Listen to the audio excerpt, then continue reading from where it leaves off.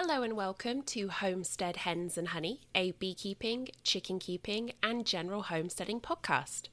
I'm your host, Gemma, and today I am continuing my book review of The Lives of Bees by Thomas Seeley. And this chapter is chapter 10, which is all about colony defense. Before I get into the book, I wanted to give a little bit of homesteading news.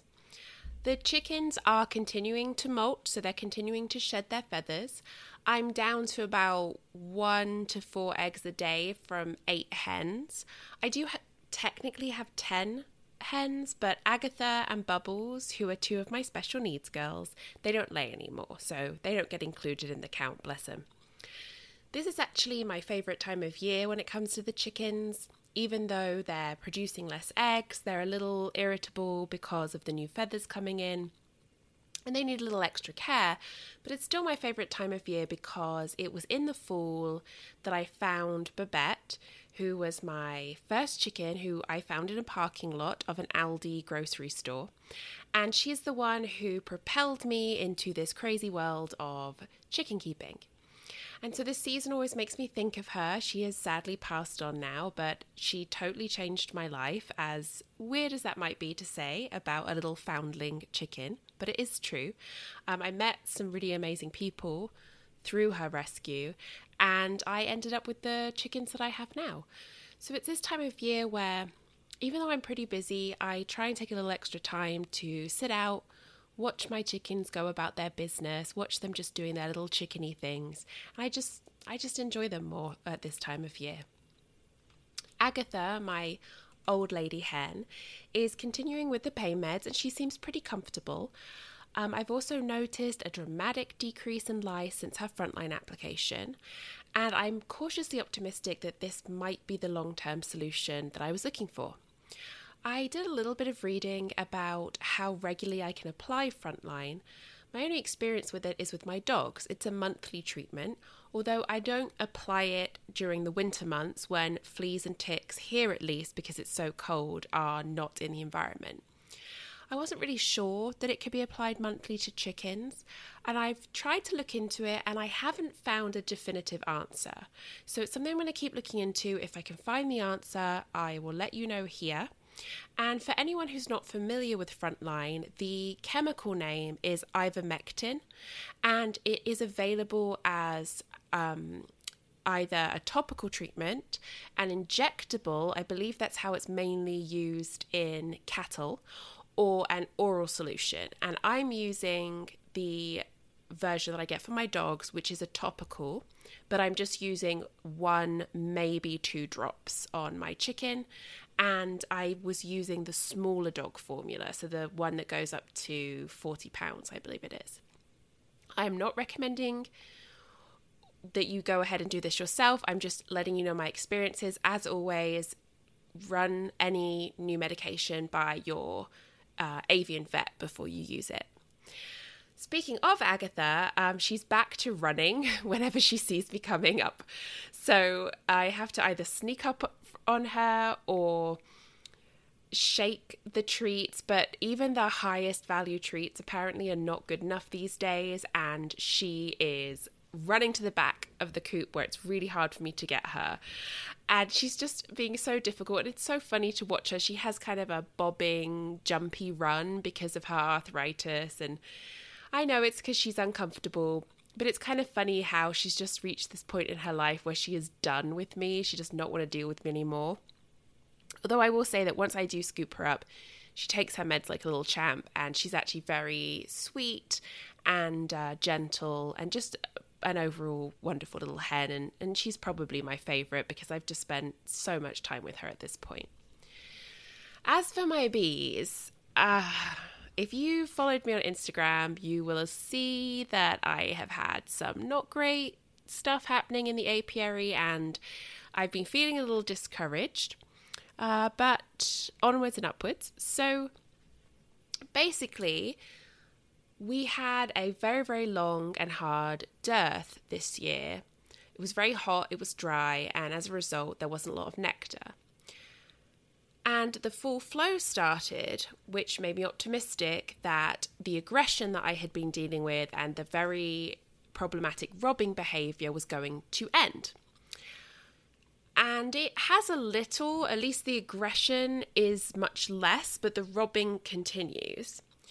But I had to go in, I had to get my mite test done because I am already behind on them and I just couldn't put it off any longer. I feel these cooler evenings, cooler mornings, winter's going to be here before we know it. I need to prepare my hives.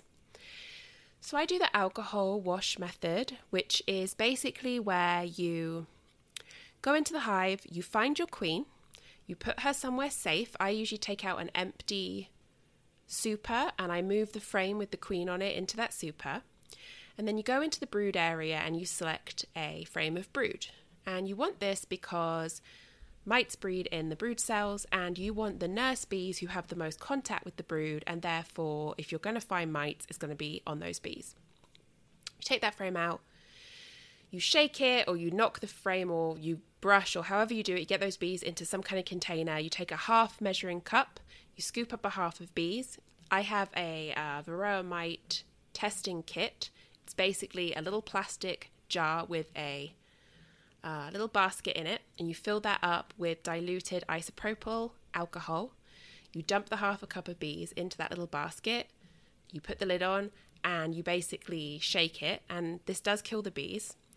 And you rinse them around in this alcohol wash for maybe like a minute, set it aside and wait. And then at the end you pick it up and you look at the base of the jar, and any varroa that were on the bees should have fallen to the bottom. And then you count them and you work out how many varroa there are per sample of bees, and a half cup measuring is about 300 bees. So when I talk about my mite levels, I do it as mites to bees. So the bee number is always 300 and the mite level is what's going to vary. So before I go into my mite levels, I just wanted to say that I went back through my notes. I do keep a hive journal, and I felt that I hadn't been in the hives for what felt like months. But actually looking at my notes, it was from mid-August to late September, or mid to late September. And the reason I wasn't going in is because of the robbing and because of the aggression. And my concern there was that the hives were so active, they were so aggressive, particularly with each other in terms of robbing, that my concern was that if I pushed through, they might end up killing each other, because a strong hive can relatively quickly overpower a weak hive. And I have nucleus colonies, which would be particularly vulnerable. And, I knew some colonies are smaller than others and some aren't as strong and all that kind of stuff. So I made the decision to leave them to it. I also considered, should I be feeding? Because I knew the dearth was hitting them hard. But again, my concern was if I start putting food out, even though I use internal feeders, I was worried it was increased robbing behavior, and I was worried that it would make it even harder to quickly peek in the hives, because the smell of the syrup or pollen patty or whatever would fill the air and it would increase the robbing. So one thing I did find that I could do recently was go out when it's cooler in the mornings. I think that even though more of the bees are home then, the cooler air makes the smell of the honey seem not to travel as far. So I have more time to work the hive before other bees realise that a hive is open and they have a good opportunity to get in there and steal honey. And this was particularly important for me to figure out because, as I said, you need to identify the queen before you do this kind of mite check, because you don't want to accidentally kill her. And sometimes that means opening a hive completely, taking it apart, box by box, going through it to find her. And when the hive is really teeming with bees, it can be tricky to find the queen, particularly because I only have one queen that is marked. All my others, I don't mark them. So it can take me a while. But getting on to mite testing results, we're going to start with hive 1 and go from there. So this year is bad, basically. Hive number 1, which is my Ohio genetics, tested as 8 mites to 300 bees, which is within the full range, which is often listed as 6 to 9 to 300. Although at this level, I do recommend treatment, and so I went ahead and treated them. Now, remember this number of 8 to 300 because this is the lowest mite count that I currently have. Hive number 2, which is my southern US queen, I actually tested her first on the 12th of September and got 1 mite to 300 bees, which is exceptionally low. But then because I went to test hive number 1 and found out they had a higher level, I went back into hive number 2 just yesterday, which was the 27th, and they now have a mite count of 12 mites to 300 bees, which is very high. So in just 15 days, they went from 1 in 300 to 12 in 300. Hive number 3, which is my Saskatraz daughter queen, had a count of 12 to 300. Hive number 4, which is my Saskatraz queen, had a count of 9 to 300. Hive number 5, which was previously nuke number 3, but I moved into a deep body with a medium. And the genetics of hive number 5 are either Ohio or Saskatraz, tested as 12 to 300. And just a quick note on this one, I'm actually leaning to this hive having Saskatraz genetics, aka they chose a Saskatraz egg to pull this queen from, because I noticed a trend among my Saskatraz colonies of keeping drones for longer. Only my Saskatraz colonies had any drones in them, and one was actually still producing drones. There were capped drone cells in there. And for this time of year, that's quite unusual. And I'm going to touch back on this in just a second. So for my nucleus colonies, it was a mixed bag. Nuke number 1, which is my Ohio genetics again, is looking really good. The brood buildup looks good. They still have honey stores, even though they went through the dearth and I didn't feed them. And the mite count is pretty good at 6 mites to 300 bees. Nucleus colony number 2, which has completely unknown genetics, it could be Ohio, my southern, or Saskatraz. That nuke is a complete mess. The queen, who is actually my favourite from the nukes that I produced this year, had swarmed, and I completely missed this swarm. I didn't see anything, and I am home all the time and usually outside, so I don't know how I missed it, but she's gone, and there's a new smaller queen in there. She actually might be a virgin, which is bad news because this is not the best time of year for her to be mating because there's not that many drones left. This colony also just looks really shoddy. So it went from before the dearth with the old queen. It was beautiful and full and building up nicely, and I was in love with it. Now it has a spotty brood pattern. There are barely any stores left, and the mite count is dangerously high at 19 mites to 300 bees. It's my understanding that if a hive reaches 21 to 300 bees, that's basically a dead hive walking, and it's probably in your best interest to kill that hive before it implodes and those bees, any survivor bees, go out, drift to other colonies and take the mites with them. Now at 19 to 300 bees, I am playing a little bit of a risk by keeping this nucleus colony, but I am treating it aggressively and I am feeding them heavily, and I'm going to keep an eye on them. If this count doesn't lower, if it goes above 19, then I will euthanize them, but fingers crossed that I got in there in time. I'm not super optimistic about this nucleus colony's chances at this time, but I'm going to keep you up to date about how things go. So, thinky thoughts. Looking at this, what I can see is that my Ohio genetics have the lowest mite count, which is quite interesting. Next in line is my Saskatraz mother queen, but her daughter queen colonies have high levels. And I admit that this surprises me because part of what attracted me to the Saskatraz lineage is that they are supposed to have greater mite resistance. So it's very interesting to me that my Ohio queen is doing so well, as is her daughter, then followed by my Saskatraz mother queen, whereas her daughters aren't doing as well. Something else that I've considered is robbing, and I keep on mentioning this, and it's been super bad this year. And I'm looking at reasons why that might be the case. And some of the questions I have are, is it because of just how bad the dearth has been? Is it that my Saskatraz bees are the robber bees? Because this is my first year having Saskatraz bees, and it's also the first year I've seen so much highly aggressive robbing. Plus, as we saw in Seeley's The Lives of Bees, robbing facilitates disease and mite transmission. Is it possible that my Saskatraz bees are robbing other hives, getting infested with mites, and bringing them back to the colony, which is why their colony levels have been so high? I also learned in chapter 10, which I will be discussing today, about how drifting, which is when a bee returns to the wrong colony by accident, can also increase mite transmission. And something I've mentioned a couple of times is that I ended up with 2 hives very close together, much closer than I was comfortable with, but I just couldn't get a new hive stand in time.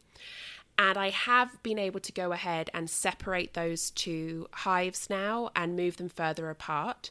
And this is definitely something that I will be keeping in mind in the future. I will try and be better prepared with hive stand materials so that if I need to do an emergency split, I will be able to place the new hive far enough away from the others. And coming back to this idea of robbing, looking at the jump in mites from hive number 2 within just a 15-day period, and then also the high levels in all my other colonies, I do wonder if a colony or a couple of colonies in my area collapsed due to mites, whether it was a managed colony or a wild colony. And if it collapsed, then knowing that robbing has been so common this year, and considering that perhaps my Saskatraz bees engage in more robbing, I don't know that for sure, but let's just say that for now. Let's look at it as a possibility. Is it possible that a colony or more exploded in my area and died, my hives went and robbed it, and during the robbing process brought back mites and therefore increased the levels to what I'm seeing now? I've also considered things like local genetics. So my Saskatraz queen that I got in the package was open mated in California. So her offspring have a mixture of genes. So all her worker bees and her daughter queens, they're not 100% Saskatraz. So if the mite resistance is a Saskatraz trait, I can't say how much of that her daughters get. And it's possible because her daughters then open mated here in Ohio, her offspring have less Saskatraz genetics and potentially less of whatever is leading to mite resistance. So that might be why the Saskatraz queen or mother queen seems to be doing better than her daughter queens. I just really hope that if they don't have the mite resistance genes, they do have the ability to overwinter well, because that was another reason that I was interested in them. And then I want to go back to what I touched on before about how my Saskatraz bees have more drones. All of the Saskatraz colonies have more drones this late into the year. And as I mentioned, one colony is actually producing more drones. And as we know, drone cells are preferred by varroa mites, so this is likely contributing to why their levels are higher. And I've also considered things like mite count versus resistance. And by this, what I mean is that mite resistance in honeybees is demonstrated predominantly in behavioral traits such as leg biting, which is biting the legs off varroa, increased grooming, so grooming them off themselves, opening up brood cells that have been infested by mites, or simply chewing holes into the brood cells to detect mites and then pulling out any infested pupa.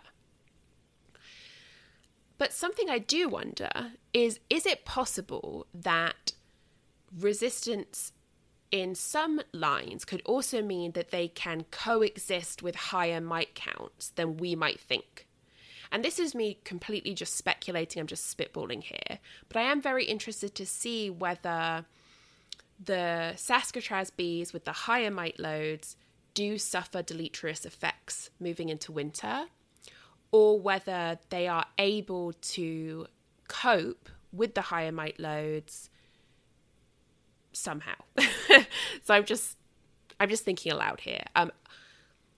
Of course, I have treated all my colonies. The first treatment I used was Apivar. I used it last year. I had very good results with it. It is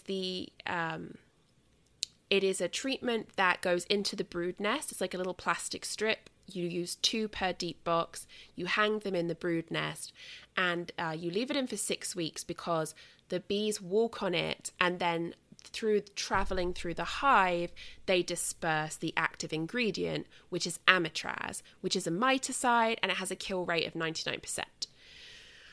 I'm also using Apigard this year. This is like my test year for Apigard. I've never used it before. The active ingredient in this is thymol, which is a naturally occurring substance derived from thyme. And both these treatments require that honey supers be removed before you apply the treatment. And that was a huge pain in my butt because of the robbing situation that I have been dealing with all summer. It's definitely been a challenge, but I have gone ahead and I've taken those honey supers off. I have not taken any honey. I am saving it because I want to give it back to them once the treatments are done to give them the boost that they are probably going to need to get through the winter. Now, I chose these 2 treatments because I read a lot about different treatment options, and even though I knew it would be a pain to have to take the honey supers off, both of these treatments, Apigard and Apivar, have lower rates of colony absconding and queen death than some other versions of treatment. So for me, it seemed like the right choice.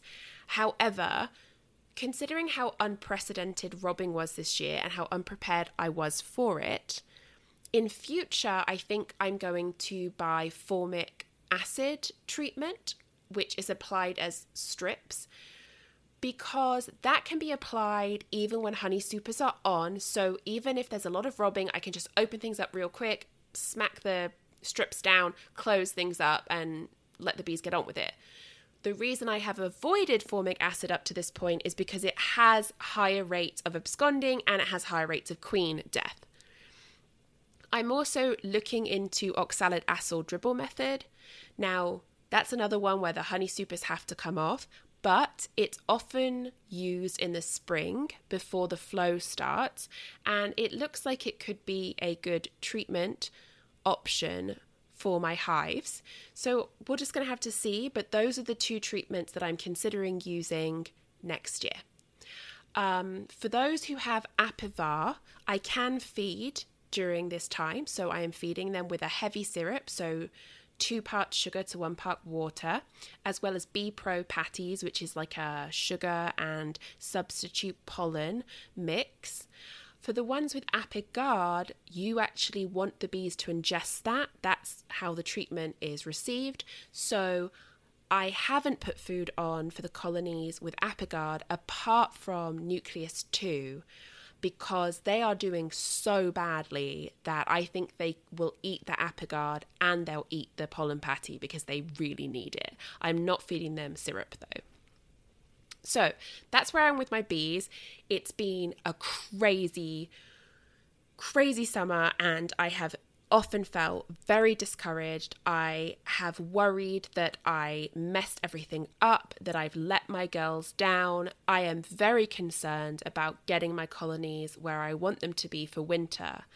And I know that as we move through autumn, I'm going to have to make some difficult decisions about whether some of the colonies should be merged, which would mean choosing a queen that needs to go and combining 2 weak colonies to hopefully produce a strong enough colony to get through the winter. So watch this space. I will be back in the hives in 4 weeks to do another mite test. as well as just popping in to check on like how the treatment's going.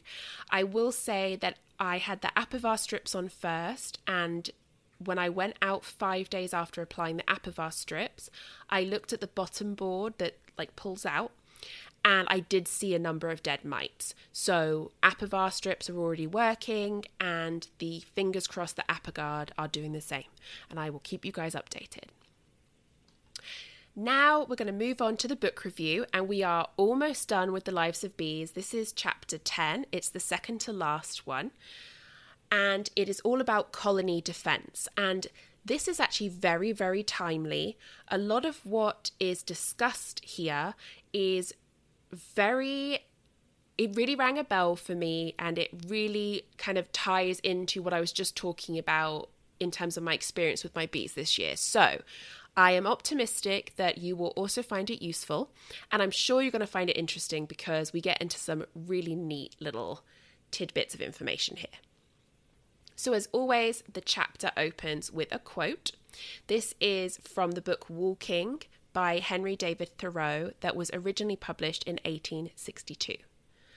Life consists with wildness. The most alive is the wildest, which is pretty nice.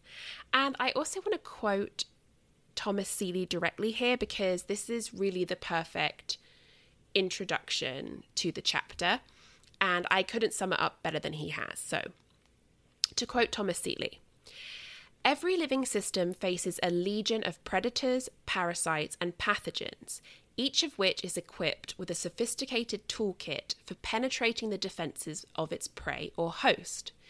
In the case of a honeybee colony, there are several hundred species, ranging from viruses to black bears, whose members are forever trying to breach the bee's defenses." End quote. So, what makes a honeybee colony prone to predation?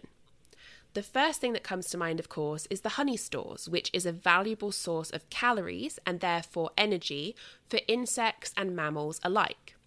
Then we have brood and adult bees. These are good sources of protein. The nest temperature, it's maintained at such a toasty level that bacteria, fungi, and viruses can really thrive in that environment. And then you have the fact that it's a stationary nest. Bees invest so much work in building beeswax comb and then filling it with brood and their food stores that fleeing during predation is difficult or even completely impossible. Only a very great danger could make them abandon the nest. We actually saw in previous chapters that it's looking now that the old belief that fire and therefore smoke makes them flee is incorrect, and they're actually retreating deeper into the nest to try and weather through the storm. So what we see from bees is that they have evolved to defend themselves and their nest in a myriad of different ways. Just as we see with other wild animals, honeybees live with endemic infections of parasites and pathogens that have evolved to survive. If a colony undergoes environmental stress, this delicate balance of host and parasite/disease is unbalanced, and the colony can then fail.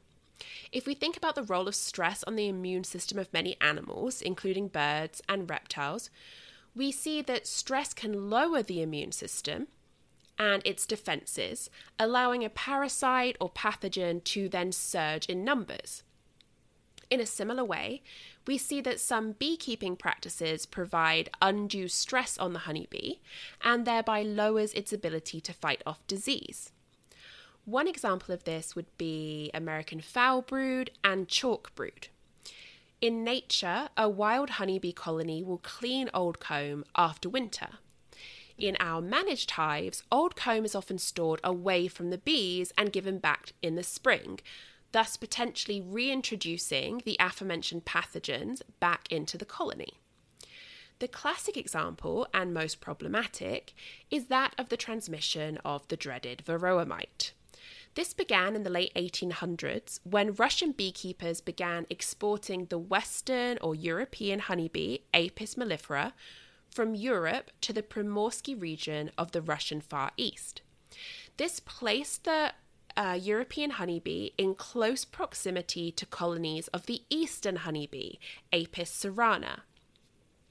This in turn allowed a host shift of the ectoparasitic mite Varroa jacobsoni from the eastern honeybee to the western. Over time, this mite evolved into the nasty Varroa destructor that we know and struggle with today, and which has caused untold damages to our colonies of European honeybees. Since the Varroa mite feeds on the fat bodies of bees, viruses are easily transmitted from the mite to the bee, as well as between colonies. And a quick note here, Seeley actually says in his book that Varroa mites feed on the blood of bees, since this was the common belief until Dr. Samuel Ramsay actually proved that Varroa are feeding on the fat bodies. But this study by Dr. Ramsay had not come out at the time that Seeley was writing and then published his book, which is why you'll see him refer to Varroas feeding on the hemolymph or blood of bees. The point is, though, that when the Varroa feeds, they are able to introduce various viruses and disease. This transmission of viruses and disease has been one of the greatest effects of the Varroa infestation and has led to virulent viruses such as the deformed wing virus. So Chapter 10 looks at the differences in how wild and managed colonies of honeybees are affected by disease and parasites. Most tellingly, we will see that despite lack of human intervention when it comes to pathogens, wild colonies demonstrate greater success in colony defense than our managed apiaries. The next section is entitled Living Without versus With Treatments for Varroa Destructor. Treating our colonies with miticides has been common practice since the 1970s in Europe and the 1980s in North America. These treatments have been essential to the survival of colonies battling the virulent Varroa mite. However, in the last 10 years or so, beekeepers and researchers have reported colonies of honeybees that appear to be thriving without the use of miticides. Honeybee colonies in the Primorsky Krai region of Russia, where the host shift of Varroa jacobsoni originally occurred, which is what led to the evolution of Varroa destructor, these colonies were naturally the first affected by this new parasite. Colony loss was originally huge, but over time, natural selection led to colonies that demonstrated resistance to the Varroa mite. The resistance mechanisms of these bees was studied by Thomas E. Rinderer at the Honeybee Breeding, Genetics and Physiology Research Laboratory in Baton Rouge, Louisiana. In the late 1990s, studies indicated that these bees demonstrated an increased ability to groom Varroa mites off their bodies, as well as removing infested pupa from their cells. There was also some indication that they might be biting the legs off the Varroa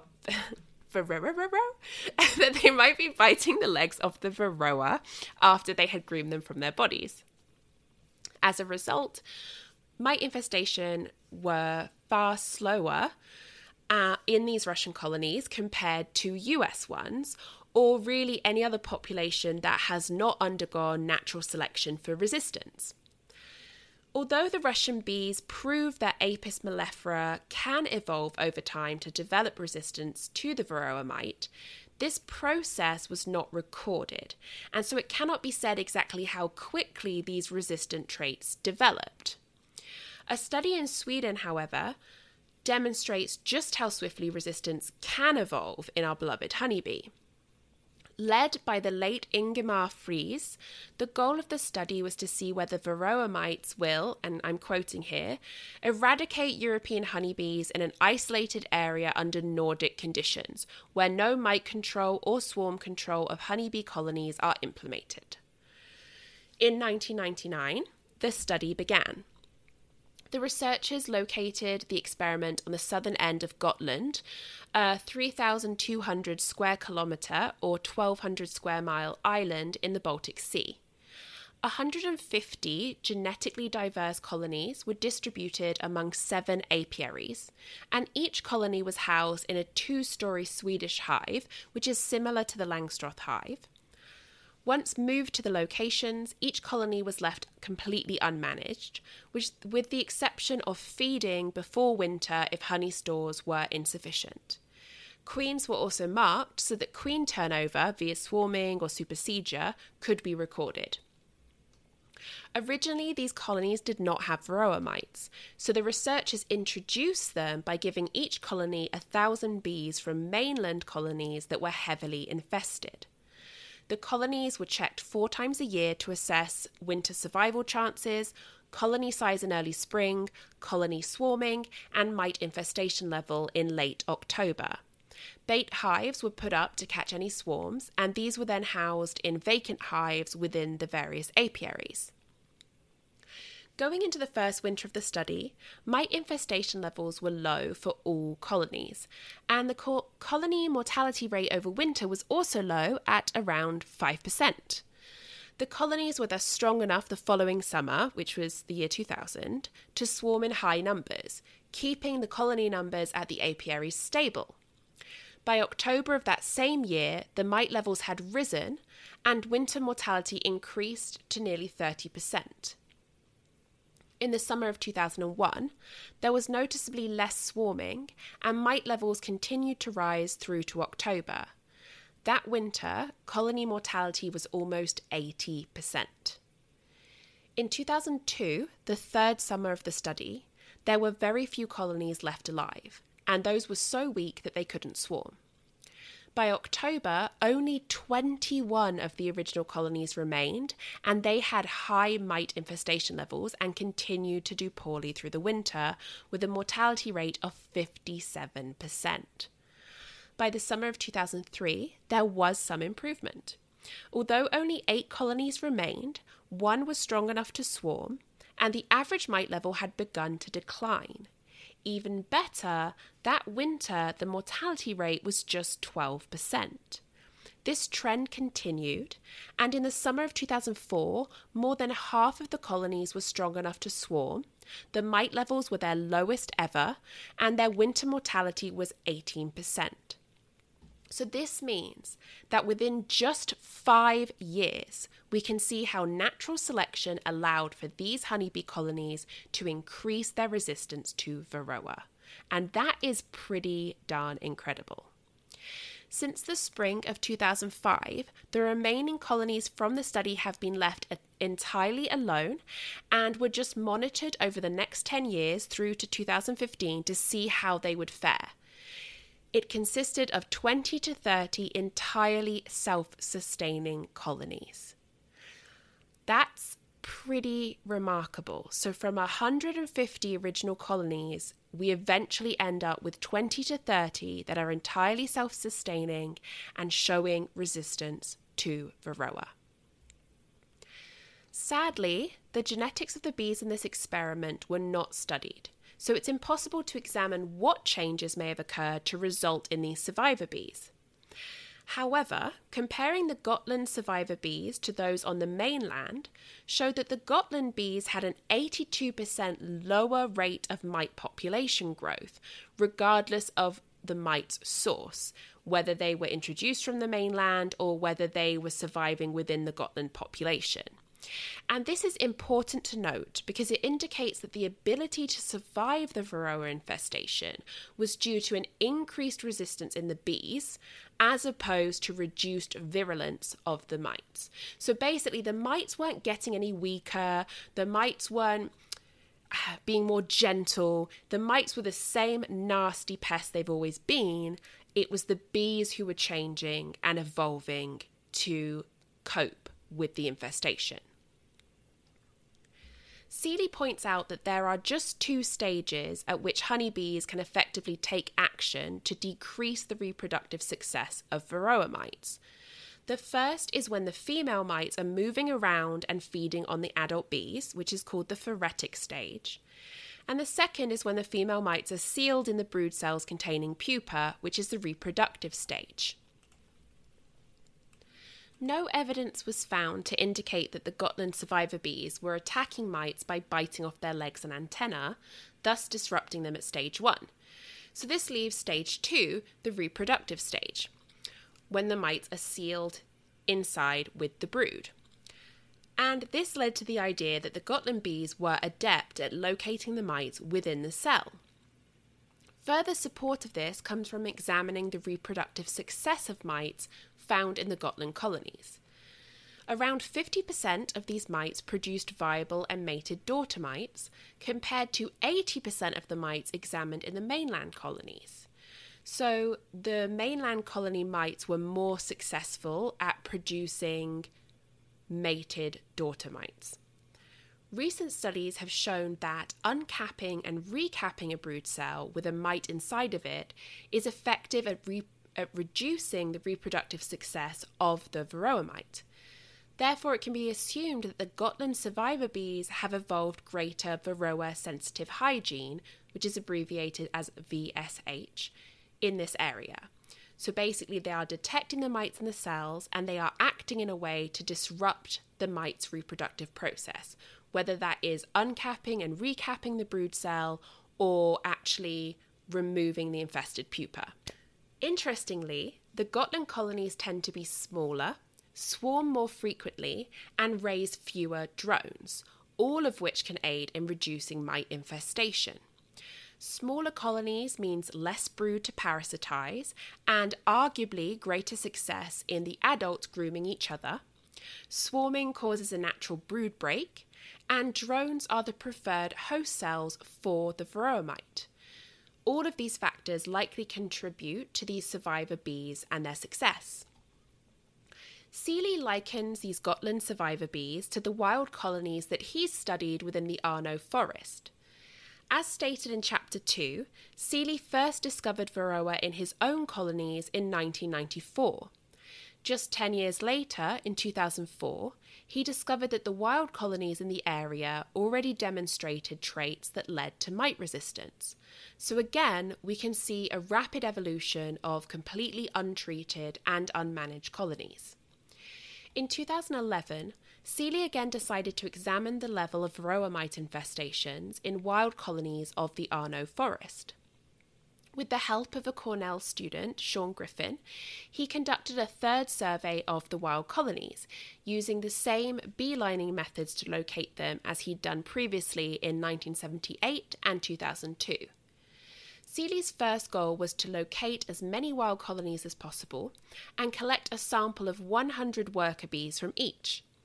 His second goal was to find the nearest apiaries outside of the Arno forest and collect the same sample size from them as well. Genetic analyses of the samples were conducted by Seeley's colleagues, Deborah A. Delaney and David R. Tarpey. The goal was to learn whether the wild colonies were entirely self-sustaining or if they survived in part due to immigration from the managed and therefore treated colonies outside of the forest. From late July to September, Seeley and Griffin located a total of 10 wild colonies and collected the 100 worker bee sample from each. They then looked for managed colonies within 6 kilometres or 3.7 miles of the forest boundaries, and they found 2, with each containing about 20 colonies. One was located 1 kilometre or 0.6 miles from the southwestern boundary line of the forest, while the other was 5.2 kilometres or 3.2 miles from the forest's northeastern corner.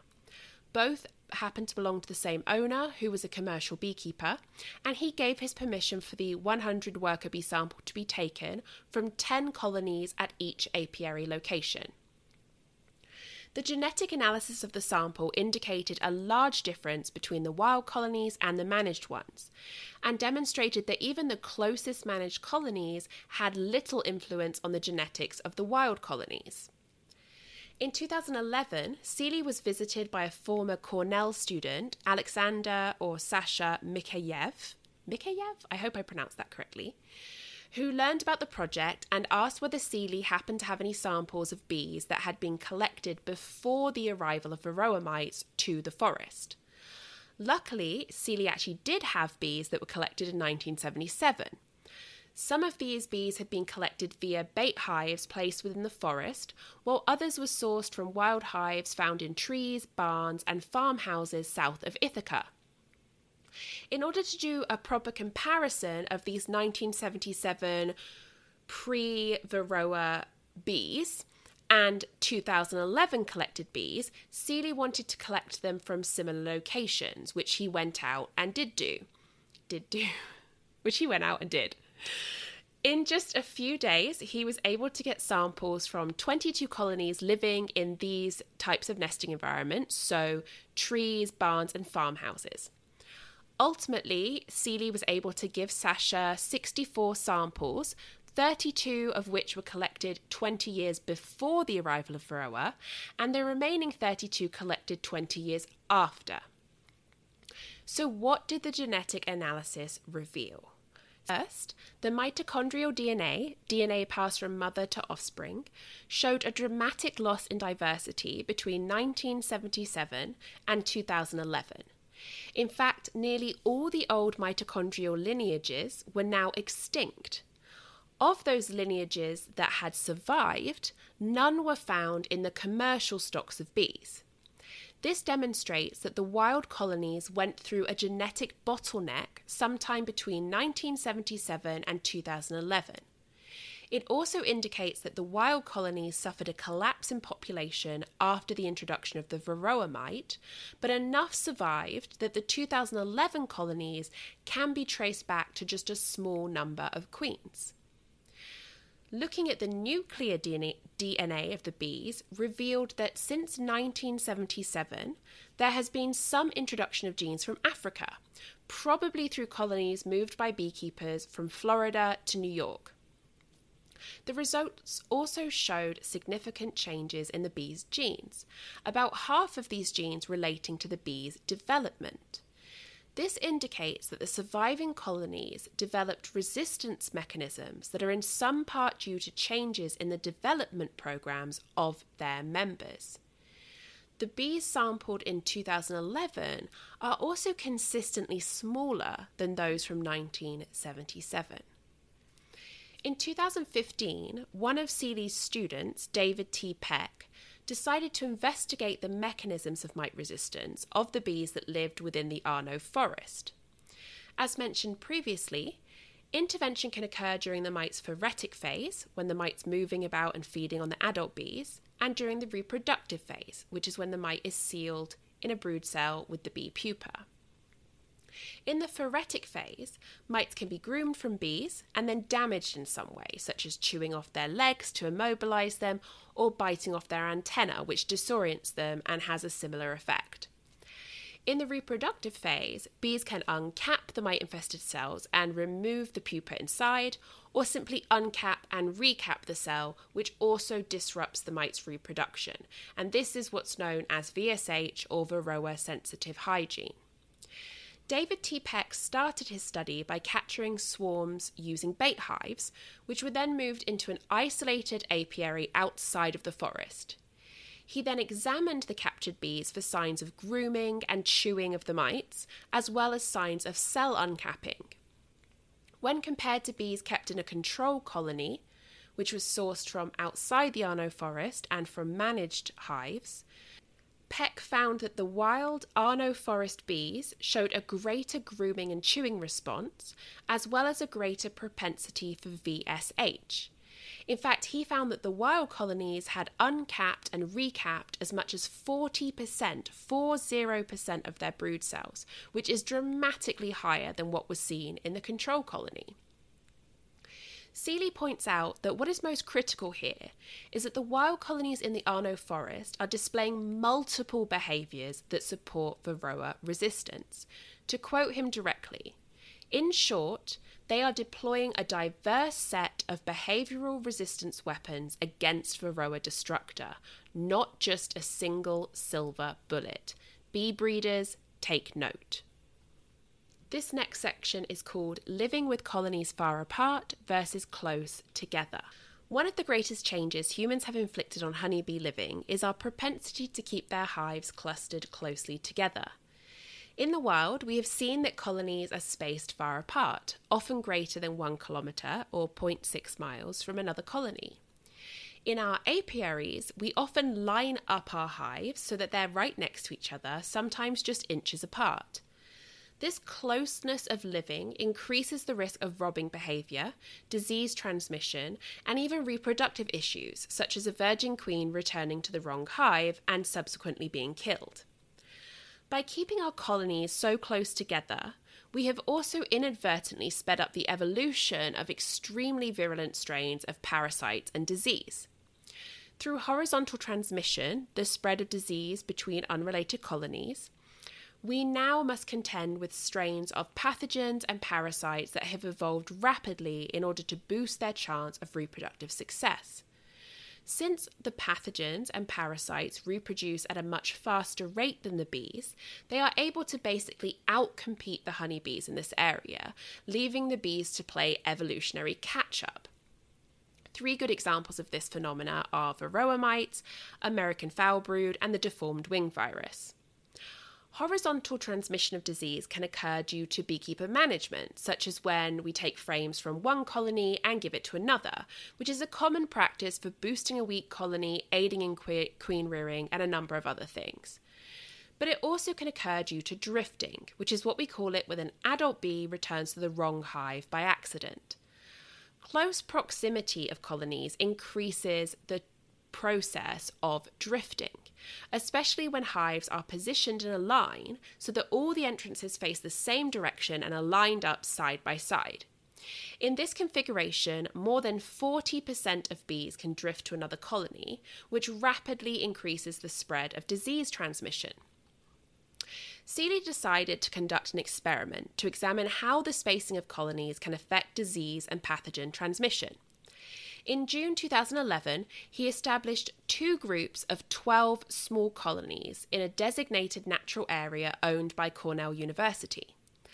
One group had the hives arranged in a row, facing the same direction, and with less than 1 metre or 3 feet between them.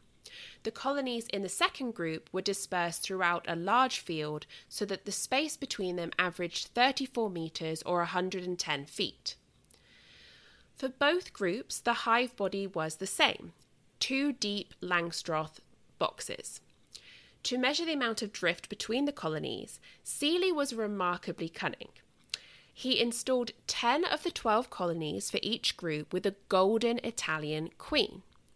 These queens contain the Cordovan gene, which is expressed through a lack of melanin, aka the dark colouring that we usually see on our honeybees. What this means is that any drones produced by these queens will not be the usual dark brown or black colour, but instead a bright yellow. In the remaining 2 hives for each group, Seeley installed a Carniolan queen, which means that all the drones from these colonies will have the dark brown and black colour that we are used to. These Carniolan colonies were placed in the centre of their group. Each individual queen was labelled with a paint dot to allow tracking of queen turnover via swarming or supersedure. During the 2-year study period from June 2011 to May 2013, none of the colonies were treated for varroa mites, nor were they managed beyond monthly inspections from May to October. All colonies started as 2-frame nucleus colonies and so spent the summer of 2011 building up size and strength. By the time winter of 2011 arrived, all colonies appeared to be in good health. In the summer of 2012, Seeley noticed some key differences between the colonies crowded together and those dispersed widely apart. 7 out of 12 colonies in each group swarmed, but those in the crowded apiary had poor success in requeening. Only 2 were actually successful. In comparison, the dispersed colonies had a success of 5 out of 7. Seeley postulates that this lack of success in the crowded apiary was due to young queens returning to the wrong colony and subsequently being killed. In fact, he notes that he twice found a dead queen lying outside of a colony entrance. He also noticed an increase in drifting drones in the crowded colonies. In 2 separate counts made in September 2011 and again in April 2012, before swarming occurred, Seeley found that 46% in September and 56% in April of the drones flying into the black Carniolan colonies were bright yellow. So the Cordovan drones had drifted into the Carniolan colonies. In the dispersed group of colonies, this level of drifting was dramatically lower at just 1 to 2%. It's important to consider that this level of intercolony mixing seems likely to also occur with worker bees, especially if we consider that workers are returning to the hive with valuable resources and are thus less likely to be turned away. In the late summer of 2012, Varroa levels soared in the 2 crowded colonies that had swarmed and successfully requeened, compared to those 5 that had also swarmed in the dispersed colonies. All of the 7 colonies that had swarmed had low mite counts in June and July, but only the 5 dispersed colonies maintained these low levels as the year progressed. When the experiment ended in May 2013, Seeley found that none of the 12 crowded colonies had survived. In comparison, 5 of the dispersed colonies were not only alive, but actively thriving. This is a very dramatic result, but Seeley cautions that it's just one small-scale study in one particular geographical area. So although it's not definitive, and that should be kept in mind, it is a valuable step in better understanding how the distance between wild colonies likely aids in their survival. This next section is called Living in Small versus Large Nest Cavities. In Chapter 5, we learned that the wild colonies of the Arno forest live in tree cavities with an average volume of 30 to 60 litres or 8 to 16 gallons, which is far smaller than the hives most US beekeepers use for their colonies that average 120 to 160 litres, which is 32 to 42 gallons. We do this because we want to encourage the bees to make more honey for our consumption. Providing an extra 100 plus litres or 26 gallons of space enables the bees to store as much as 50 kilograms or 100 pounds of honey. Spacious hives also help decrease the risk of swarming. In Chapter 7, we saw that a prime or first swarm leaves with nearly 75% of the colony workers, which provides the bees with enough hard workers to build the comb needed in their new home, but means a much smaller colony that needs to raise a new queen left behind for us, the beekeeper, which in turn means a dramatic, smaller honey harvest. So although large hives are advantageous for beekeepers, they're less beneficial to the bees, mainly because they hinder the bees' natural reproductive process via swarming. After the arrival of varroa mites, this issue has been compounded because a large colony of bees is likely to lead to a large varroa infestation. Seeley himself demonstrated this via a study that compared 2 groups of hives, one group housed in small hives and one in large.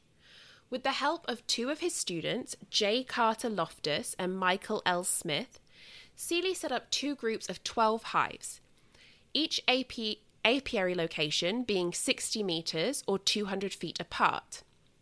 In one group, each colony was housed in a small hive, which was 42 litres or 11.1 gallons in volume, consisting of one deep 10-frame Langstroth hive body.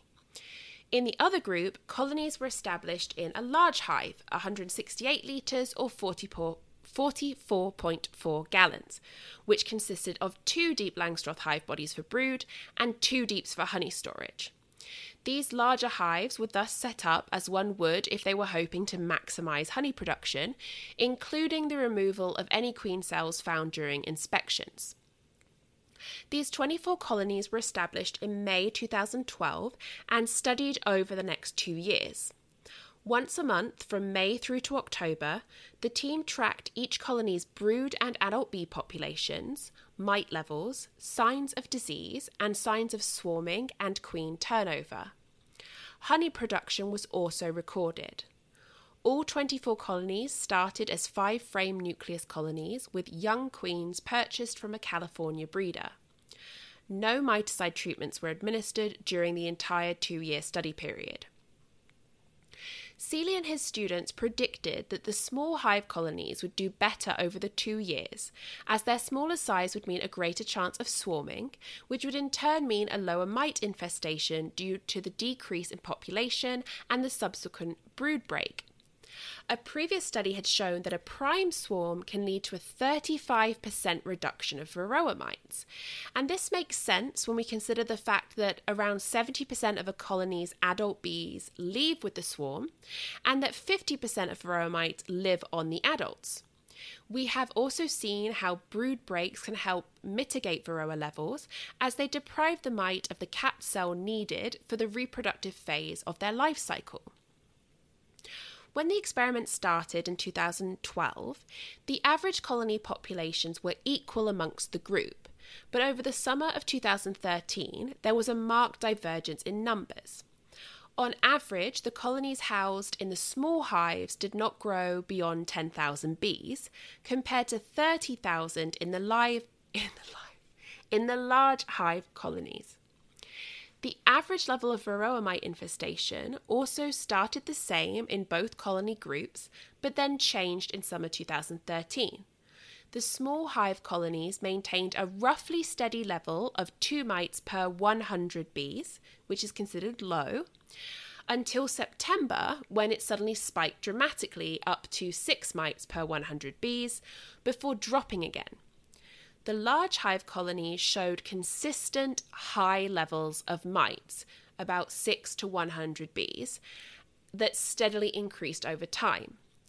What's particularly interesting is that 3 of the small hive colonies experienced extremely dramatic spikes in mite counts in September, reaching levels of 15 to 17 mites per 100 bees. Wow, that's a huge amount. So what contributed to these different varroa infestation levels? First, in 2013, nearly all 10 of the 12 small hive colonies swarmed, while only 2 of the large hive colonies did so. This likely explains why the mite levels in the small hive colonies were so low in 2013, as 10 of them experienced both the removal of varroa on adult bees that went with the swarm, as well as a brood break. It is not surprising then to see that the large hive colonies suffered higher winter mortality, 10 out of 12 colonies lost, compared to the small hive colonies, only 4 of the 12, due to this increased stress produced by varroa. But what to make of that shocking varroa mite count found in 3 of the small hive colonies in September 2013? Well, it turns out that this event coincided with the collapse of one of the large hive colonies housed only 60 metres or 200 feet away. When Seeley examined the collapsed colony, he found a pile of dead bees in front of the hive and almost no bees, no brood, no stored honey, and very few mites inside. The floor of the hive was littered with dead bees, most with shriveled wings indicative of the deformed wing virus, and the chewed up wax flakes that indicate robbing had occurred of the food stores. So clearly this colony had collapsed due to its high mite levels and subsequent viral load, and then had been robbed by nearby bees. It would make sense that many of these robbers came from the 3 small hive colonies that experienced the dramatic spike in varroa levels, as we've seen previously that when a bee is robbing, it provides a perfect stationary target for a mite to climb on board and be escorted to its new home. Of the 4 colonies of the small hive group that perished over winter, 3 were these colonies that had the high mite level spike. The 4th happened to be a colony whose queen became a drone layer in July 2013, and thus the colony lacked female brood to rear as a new queen, as well as essential workers of the hive, and subsequently perished. Seeley ends this section by saying that he wants to repeat this experiment to verify the results, and intends to space the colonies further apart in order to minimize mite transmission between hives through drifting and robbing. I really hope he does go ahead with this, as I believe it will further support his hypothesis that small hives do provide great benefits to honeybees. For some time, beekeepers have considered whether smaller cells might help in the battle against varroa mites. The idea is that the reduction in space between the developing bee and the wall of the cell might inhibit the movements of the immature mites, thus disrupting their development and reproductive success.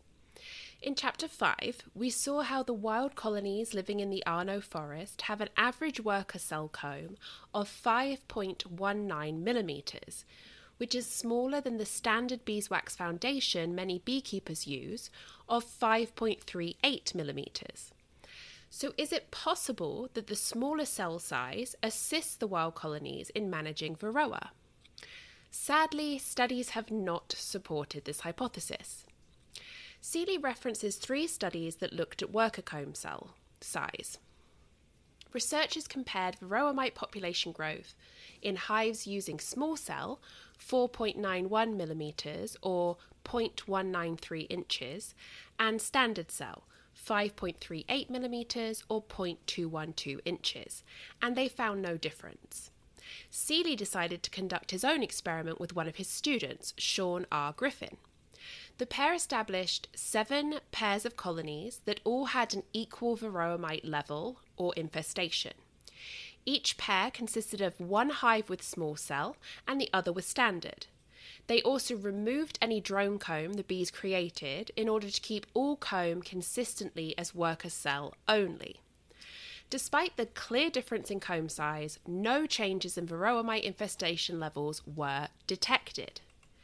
Seeley points out this isn't entirely unexpected when you consider the fact that even in small cell comb, the varroa mite still has ample space to move around on the developing bee.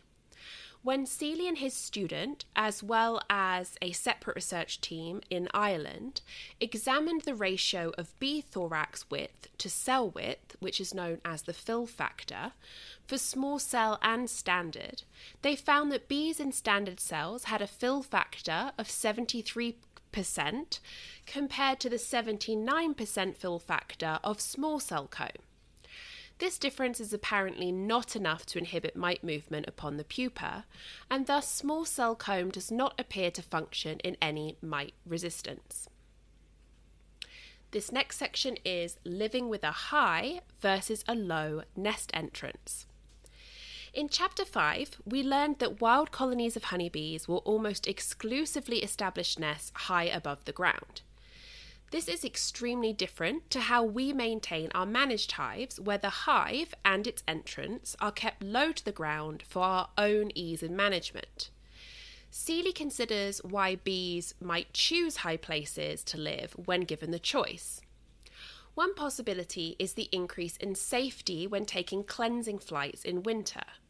When leaving a hive close to the ground, bees are prone to crashing on the ground where the cold can quickly lead them to be unable to generate the heat needed to engage their flight muscles, which then strands them on the ground and then die.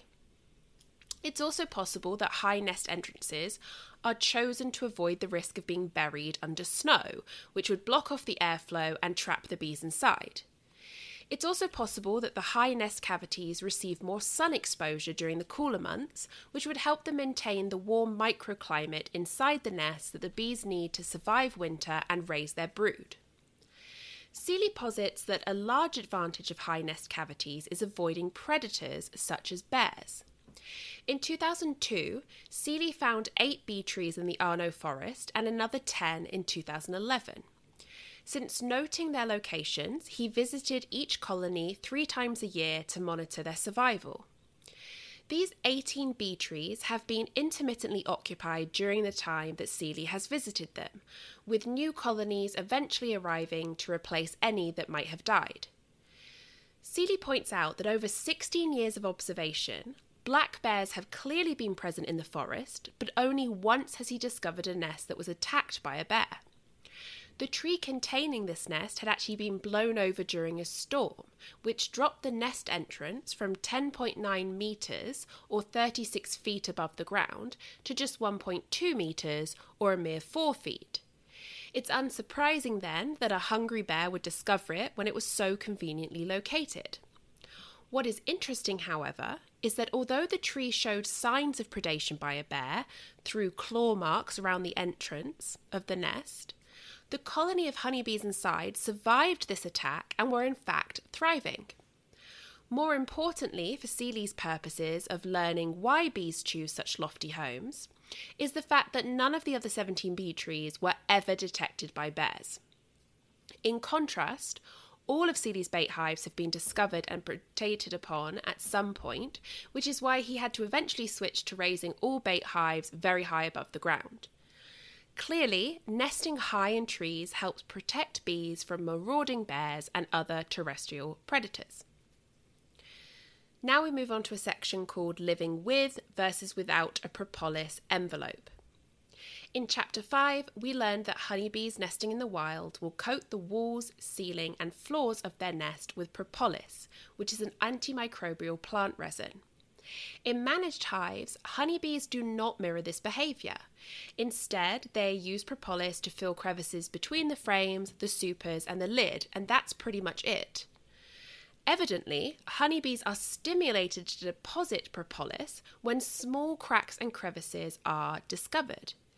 In a cavity within a tree, this leads to creating a thick envelope of propolis upon the inner surface of the nest as well as around the entrance.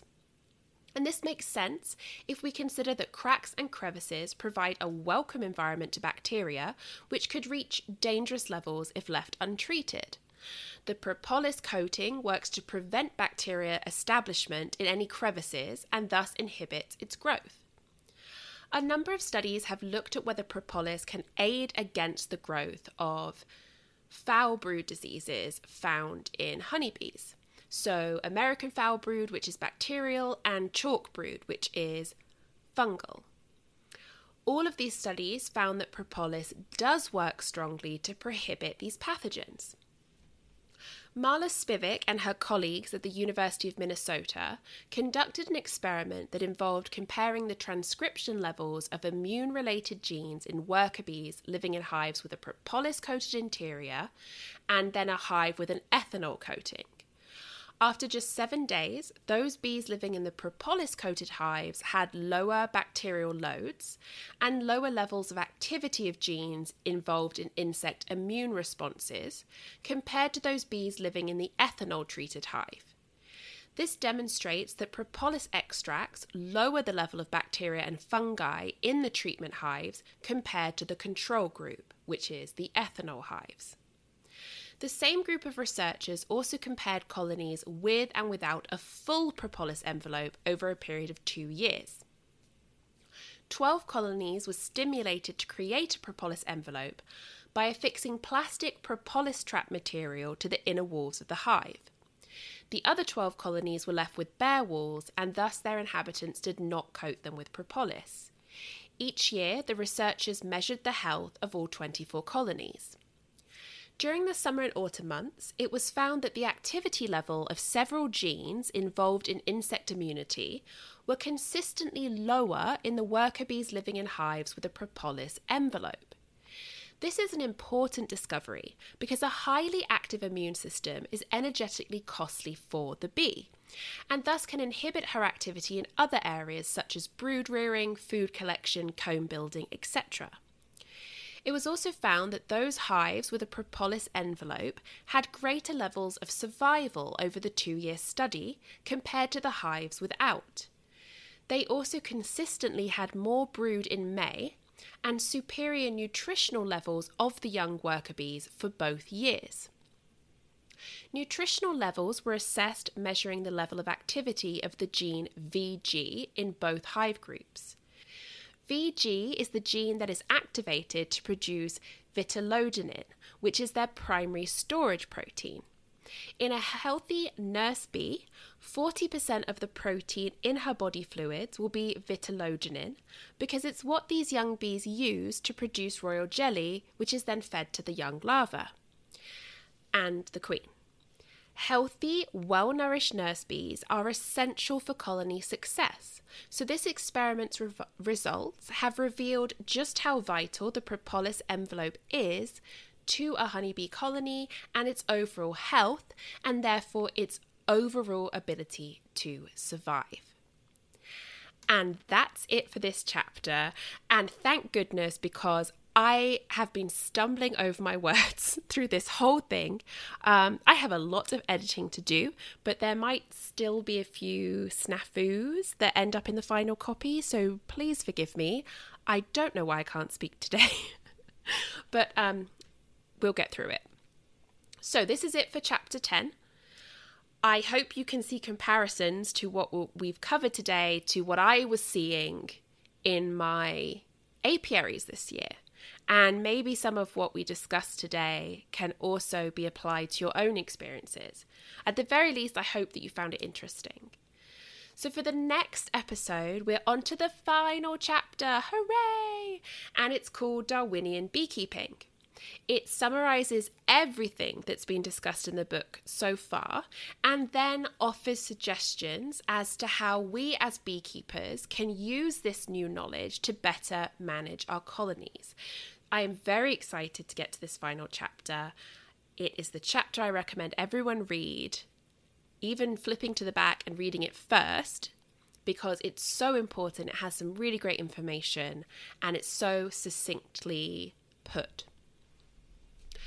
As always, thank you guys so much for listening. I am just delighted to have listeners at all. Welcome again to anyone who found me through the Hive Jive. The response to my interview with John has been wonderful and it really means a lot to me. I have been contacted by some people who reached out after listening, and that's wonderful. I really love to hear from you guys. I love to hear about how you're getting on with your chickens and your bees or any kind of homesteading activity at all. I am always here and I'm ready to listen. You can find me on all the social media, but I'm most active on Instagram under Homestead Hens and Honey.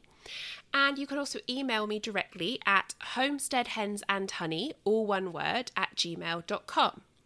As always, I will have in this episode description today a link to my website, which has everything I discussed today listed as clearly as possible, as well as some pictures from my apiary. I have a really great shot of the swarm cell that I found in my nucleus colony. And then I've also posted some pictures from the book, The Lives of Bees, to go along with what was discussed today. And of course, all rights are those of Thomas Seeley and anyone associated with that book. So please check out my episode description to find that link, go to the website and take a look at those pictures.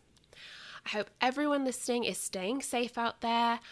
We are going to move into flu season, so don't forget your flu shot. I have yet to have mine, but plan on doing it this week. I just really appreciate all of you so much. I really appreciate you bearing with me. I have been struggling a little bit with my disappointment in what I've been seeing in my apiary now with these mite levels and losing that queen through swarming and not being able to get into the hive. But I really hope that by sharing my experience with you all that it could be helpful, that maybe it can either make you feel better about what you're seeing, or maybe it can give you help in diagnosing what you're seeing. So thank you for being my sounding board, for letting me share all this stuff, and for sticking with me as I ramble onwards and onwards with this ongoing book review. And as always, hug your hens and then wash your hands. Take care of yourselves. Talk to you in 2 weeks. Bye-bye.